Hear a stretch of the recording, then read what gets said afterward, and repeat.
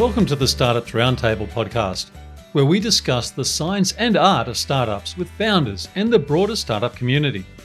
I'm Tony Hackett, and I've spent over a third of my B2B sales career either working for early stage startups or as a go-to-market and social selling mentor for founders and their teams. In each episode, we will explore various topics, including decision-making, team building, and growth strategies. Before we meet today's guest, I'd like to start with an acknowledgement of country. We acknowledge the traditional custodians of the land on which we meet. Here in Sydney, it's the Gadigal people. We pay respect to elders past, present, and emerging, and extend our respect to all Aboriginal and Torres Strait Islander people attending today. Elena, thank you for joining me on the podcast today. Really exciting to hear about the Zealy story and knowing that mobile is everything. This mobile-first commerce, bringing audiences in touch with businesses in a very personalised, very intimate way. But let me open up for you to tell us a bit about yourself and what you're up to right now. Nice to meet you, Tony. Thank you for having me on your podcast. My name is Alina. I am the CCO at Zealy. Zealy is a Ukrainian startup, and we help micro and small business owners to grow their online sales with super easy marketing. So in our application, they are able to create websites or launch advertising on Facebook, Google Ads, without any knowledge in it. For now, we have more than 5,000 users. In our startup, I'm responsible for all the strategic communications.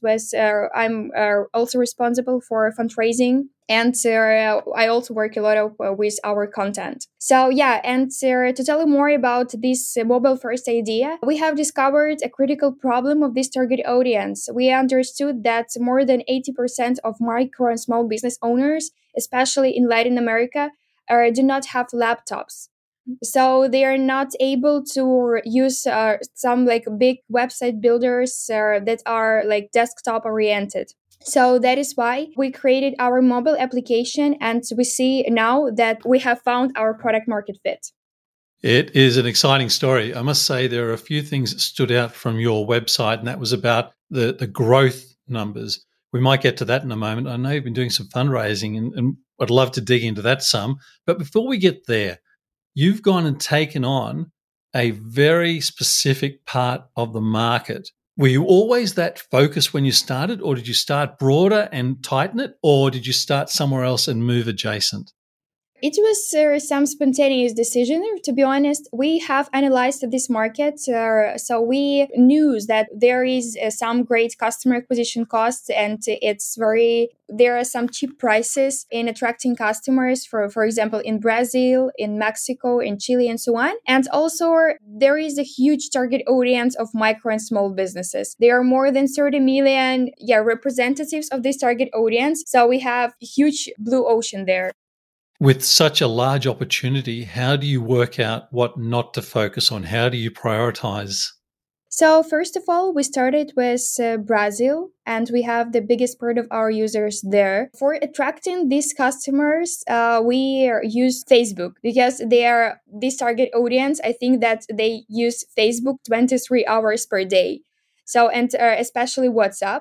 So these tools are number one, and also Instagram. And also we have great results in influence marketing there. So we see that this target audience, they are really active. They are referral strategies of marketing. So we use a lot of communication with them to attract them. So first of all, we target them with some great influencers. They see our advertising in our Facebook feed, for example, where some influencers say are you an entrepreneur and you want to grow your sales with sales-oriented websites? And then our users click on the button below and they go to our marketing funnel and they fill in all the gaps that we are asking them for. And they are telling us about all the information about their business, and then we prepare a website for them, and they are super satisfied because they previously didn't have websites at all.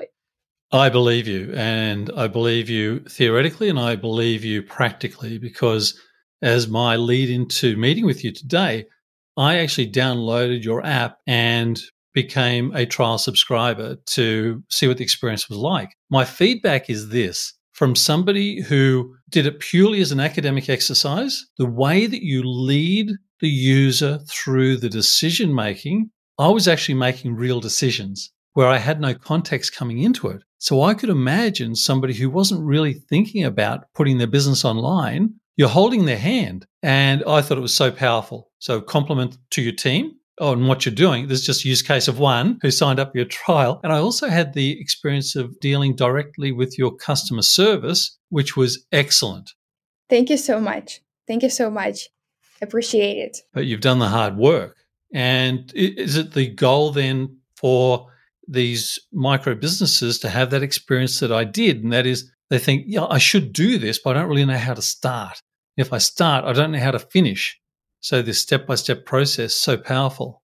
Yeah, and we understand that all entrepreneurs need customers. They need this regular flow of customers. So that is why we understand that website is nothing if you do not have advertising on it. So that is why we are launching now our Facebook ads and Google ads. And we see that there are no solutions now like this in the world, so simplified and made for directly for this target audience. So we receive approximately 20 requests per day about when you guys will launch these advertising features. So because we see that there is a huge demand for it.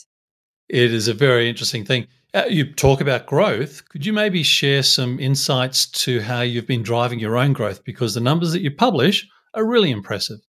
So our actual MRR is $40,000. We have 300% growth in just 3 months. The reason why it happened is that we found our unit economics. So because of the fact that we have a lot of experience in digital marketing, we have found our customer acquisition cost, our lifetime value in super short period of time. And we understood that our flow of new users depends on our marketing budget directly. So for example, if we invest $100,000 in our marketing, we will receive for a fixed number of clients. But for now, we are fundraising now, and we see that it is very important to have for healthy numbers, to have this stable growth. And I want to recommend all the startups to have for your fundraising round, to have your cohorts prepared, to have your retention growth prepared, and so on.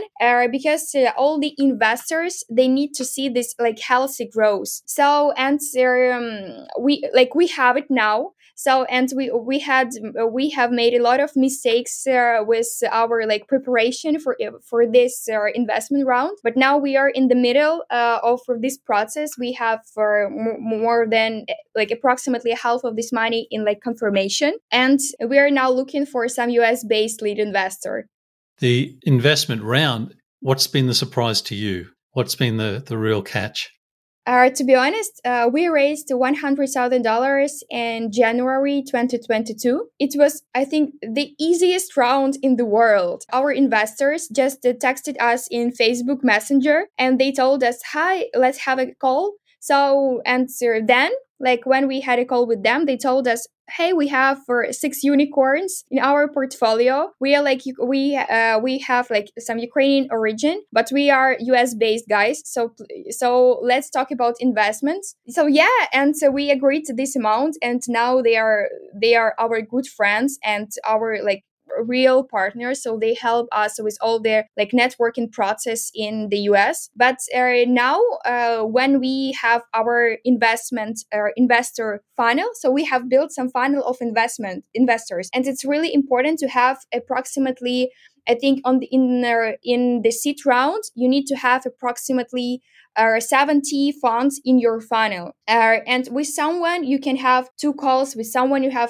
can have 3 calls. With someone you can be on the final stage, but in the last moment you understood that you are not good for each other, and you need to stop this communication. And according to our experience, we see that 70 funds for seed round, it's great number. So and it will allow you to raise approximately $1 or even $2 million. But now our market is this fundraising market has very difficult times. So all their valuation caps are are ruining. So they are super low now. So I think it will be better to all the startups to wait approximately 3 months or maybe 6 months and then start fundraising. How many in your team? We have 10 people. It's remarkable. I've had the great fortune to speak with maybe about 10 Ukrainian founders over the last few months. And one thing that has stood out is mindset. And anybody that I've spoken with, after I've spoken with the Ukrainian founders about mindset, and in meeting with you today, I feel the same thing. How do you and the team maintain the very positive mindset with so much complexity in your lives? Yes, in our team, we have 10 people, from which five are Ukrainians, and two of them are now in Ukraine. It is our support manager. Like the girl, I think that's. Yes, you spoke to her about some, I don't know, your questions about our application. And we also have our designer. And in Ukraine, now they have some problems with electricity. So it causes some issues with our connection. But they have a very huge motivation to work. And I see that it could be very difficult for us to raise investments in Ukraine, for example. But now, because the first question that we receive from our investment funds is that, where are you guys based now? And then when we say that we are now in Europe, they say, okay, we can continue our conversation. So yes, because I understand that it's important for them to have for this core team in Ukraine, because not in Ukraine, because it's very dangerous now, to be honest. But now we have very, very big motivation. It's always a great honor for us to participate in some international competitions, and even in your podcast. Yeah, thank you so much. Yes, to represent our tech community and tell more about some our experience, about our achievements, our plans, and so on. So we really appreciate this worldwide support. Elena, what do you enjoy most? What gives you the greatest joy each day in your role working with the Zealy team and Zealy customers?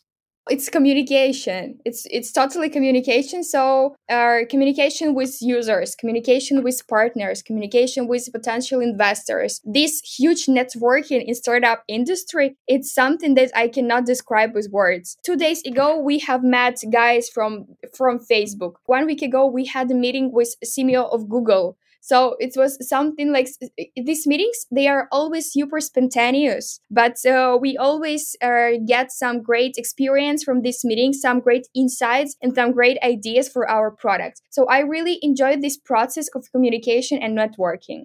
And what are the things that you try to avoid? Where's your Achilles heel? I think I like everything about my work. So to be honest, because all the processes that we have in our daily life, they all are interesting. So we have a lot of for different like moments in during our day. So for example, it's I don't know 5 a.m. We can receive some message from US based fund that they are interested in us, and at 8 a.m. we can receive some information about the conference that we like wanted to participate in, but they denied. So and a lot of different situations during the day, but we have super active our daily routine. That's a good balance of what gives you joy and the other things that you have to balance through the day. You're getting funding, getting more customers, and you're growing. You then start to look at recruiting. Is that something that you're actively involved with now? What's that process feel like to you?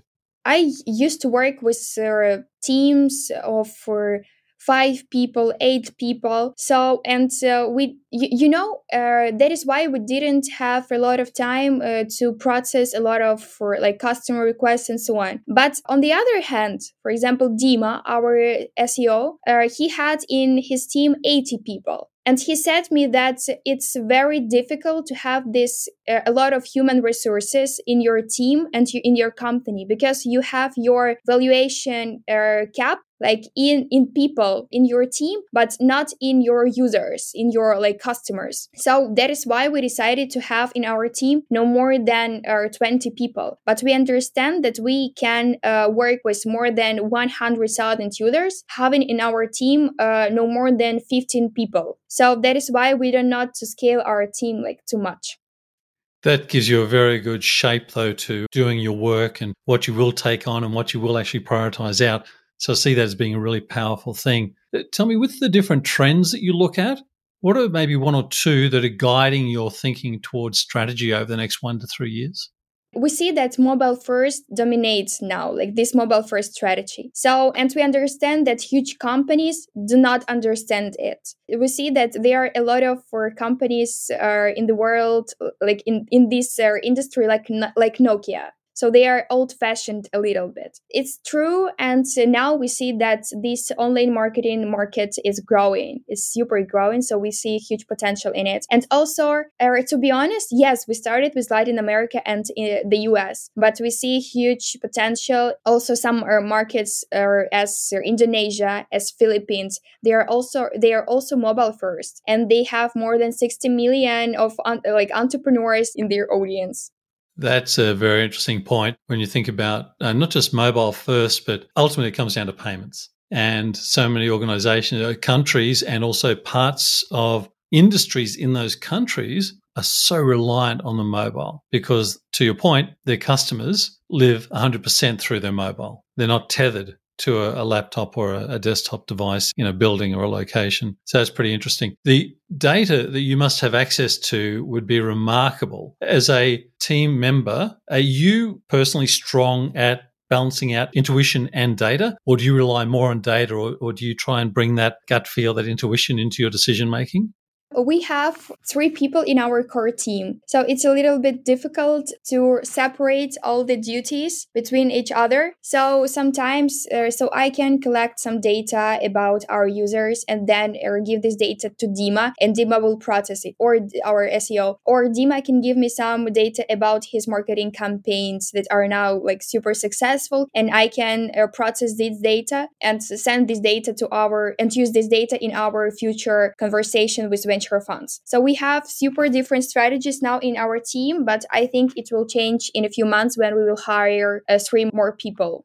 Will they all start at the same time? I'm just thinking for such a small team that you have, to have 3 new people come in one go, that's massive. Yes, that's massive, but we used to start working with people and paying them per hour. So we understand that we need to understand each other and to start working, for example, 2 hours per day, 3 hours per day, to start with some minimal tasks and then continue to work like full time. So it's I think, yes, it's the best strategy for such specialists as, for example, product manager in our case. So we need support of some product managers to help us to optimize our mobile application and so on. But we understand that we do not have a lot of features now to hire a full-time product manager. But in 3 months, for example, we will have a lot of new features. So that is why we need product manager for example, 7 hours per day. So this is the reason. That's a really smart approach, because it's one thing to find smart people, and there are a lot of smart people around, but will there be a cultural fit? And will they be able to work at the same, not pace, but in the same style? Because for you to get those 3 wrong, that would just convulse your business. So I love that approach. It actually makes sense that that's what you do, based on one thing I noticed on your site as well was the way that you had the testimonials and the way that you put up the personas. And it felt very personalized and very human. And what you just described is the same. How did you get to the point where you could deliver your story in such a way through technology? We have more than 7 years of experience in working with this target audience for small and micro business owners. And we previously created websites for them, launched advertising for them manually. So we had specialists for each task in our team. And it was very difficult to work with a huge team. So to be honest, we have worked with 3,000 entrepreneurs during these 7 years, and having in our team 80 specialists. But now we have 10 people in our team, and for now we have already received 5,000 users. So we have created this super automated SaaS solution where our target audience can create everything on their own. The way you express it, it makes it sound very fundamental. And what it does, it masks over all of the hard work and the bruises of those early years to get you to the point where you are now. Do you think through not just the technology strategy, but do you look at the whole business? You spoke about unit economics right at the start. And how far in the future do you start to think about how that's going to change? it can be even better than now. For example, because we see that in our marketing strategy, this success of our, for example, advertising campaigns depends on the budget that we use for it. For example, if we invest more money, we will receive better conversion rates, especially in Facebook and in Instagram and also in TikTok. That also speaks to the focus that you have. You're very clear at the start talking about, Brazil is where you're focused, and it's about Facebook and TikTok and Instagram. It also means that you're having to stay abreast of the trends and the fashion, if you like, by way of social channels. That must be something that takes time out of your day, I'm sure, trying to work out where the new audiences are. For now, as we see, there are a lot of old-fashioned entrepreneurs in Brazil. So, according to statistics, more than 70% of entrepreneurs use WhatsApp as their main business channel for communication with clients and so on. So, we understand that these channels of attracting clients and communication with clients may change in the few next years. But we understand that this request from micro entrepreneur about attracting new clients will stay, and we will need to change our strategy, for example, in our application. So now they are able to attract customers from Facebook, TikTok, and Google, but then, for example, there will be another channels of customers acquisition. So for now, we see that emails are still popular, SMS are still popular. So according to our researches and so on, we see that in a few years, people will still be interested in Facebook, Instagram, emails, SMS, WhatsApp, and also TikTok. That's brilliant. That's lovely insight to share with us. Thank you. Could I ask you to close for us with a comment around mentors and coaches and whether you have been able to work with them? What would be your advice or tips to somebody listening to our conversation now if they were just starting out looking for a mentor or a coach?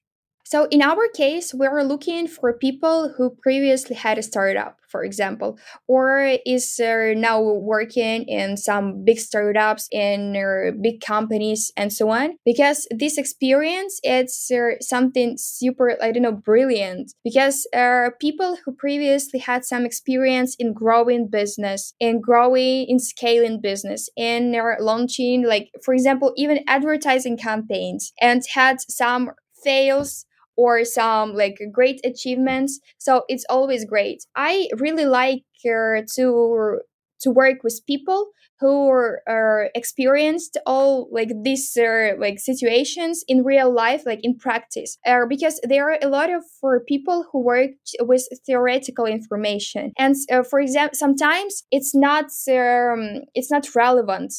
When we started working with some accelerators, when we from the very beginning of our startup, they didn't say us anything about retention, about some payment processing and so on. So we didn't know this information. But thanks to our some advisors, it was easier for us to understand all these processes. So that is why you can find the person from very, very, very small, for example, area. So it could be some payments. It could be the person from some technology part who is a specialist in AI, for example, or the person who previously worked in some or big companies such as Facebook, Google, and TikTok, because they usually know some trends. They know usually they have some insights about working in these companies and so on. So I highly recommend to hire some great specialists in industry. And sometimes their profiles can be super small, and they could be specialists in some very, very, very small niches. I think you've given remarkable advice there. The way I've interpreted what you've just said is it's one thing to go and look for a mentor or an advisor, but it's not their responsibility to find you or to help you. It's actually your responsibility to get the best out of them. And you're only going to do that if you know what it is you need. And that's a great, great story and a wonderful place for us to wrap today. Linda, thank you for taking the time. I'm excited for the Zeely story, and I appreciate that you would share your views on your market and what you're up to with us today. So thank you. Thank you so much, Tony. I hope you enjoyed today's episode. Feedback is always welcome, and I would appreciate introductions to potential future guests to invite onto the podcast. But that's it for today. Thanks for listening, and bye for now.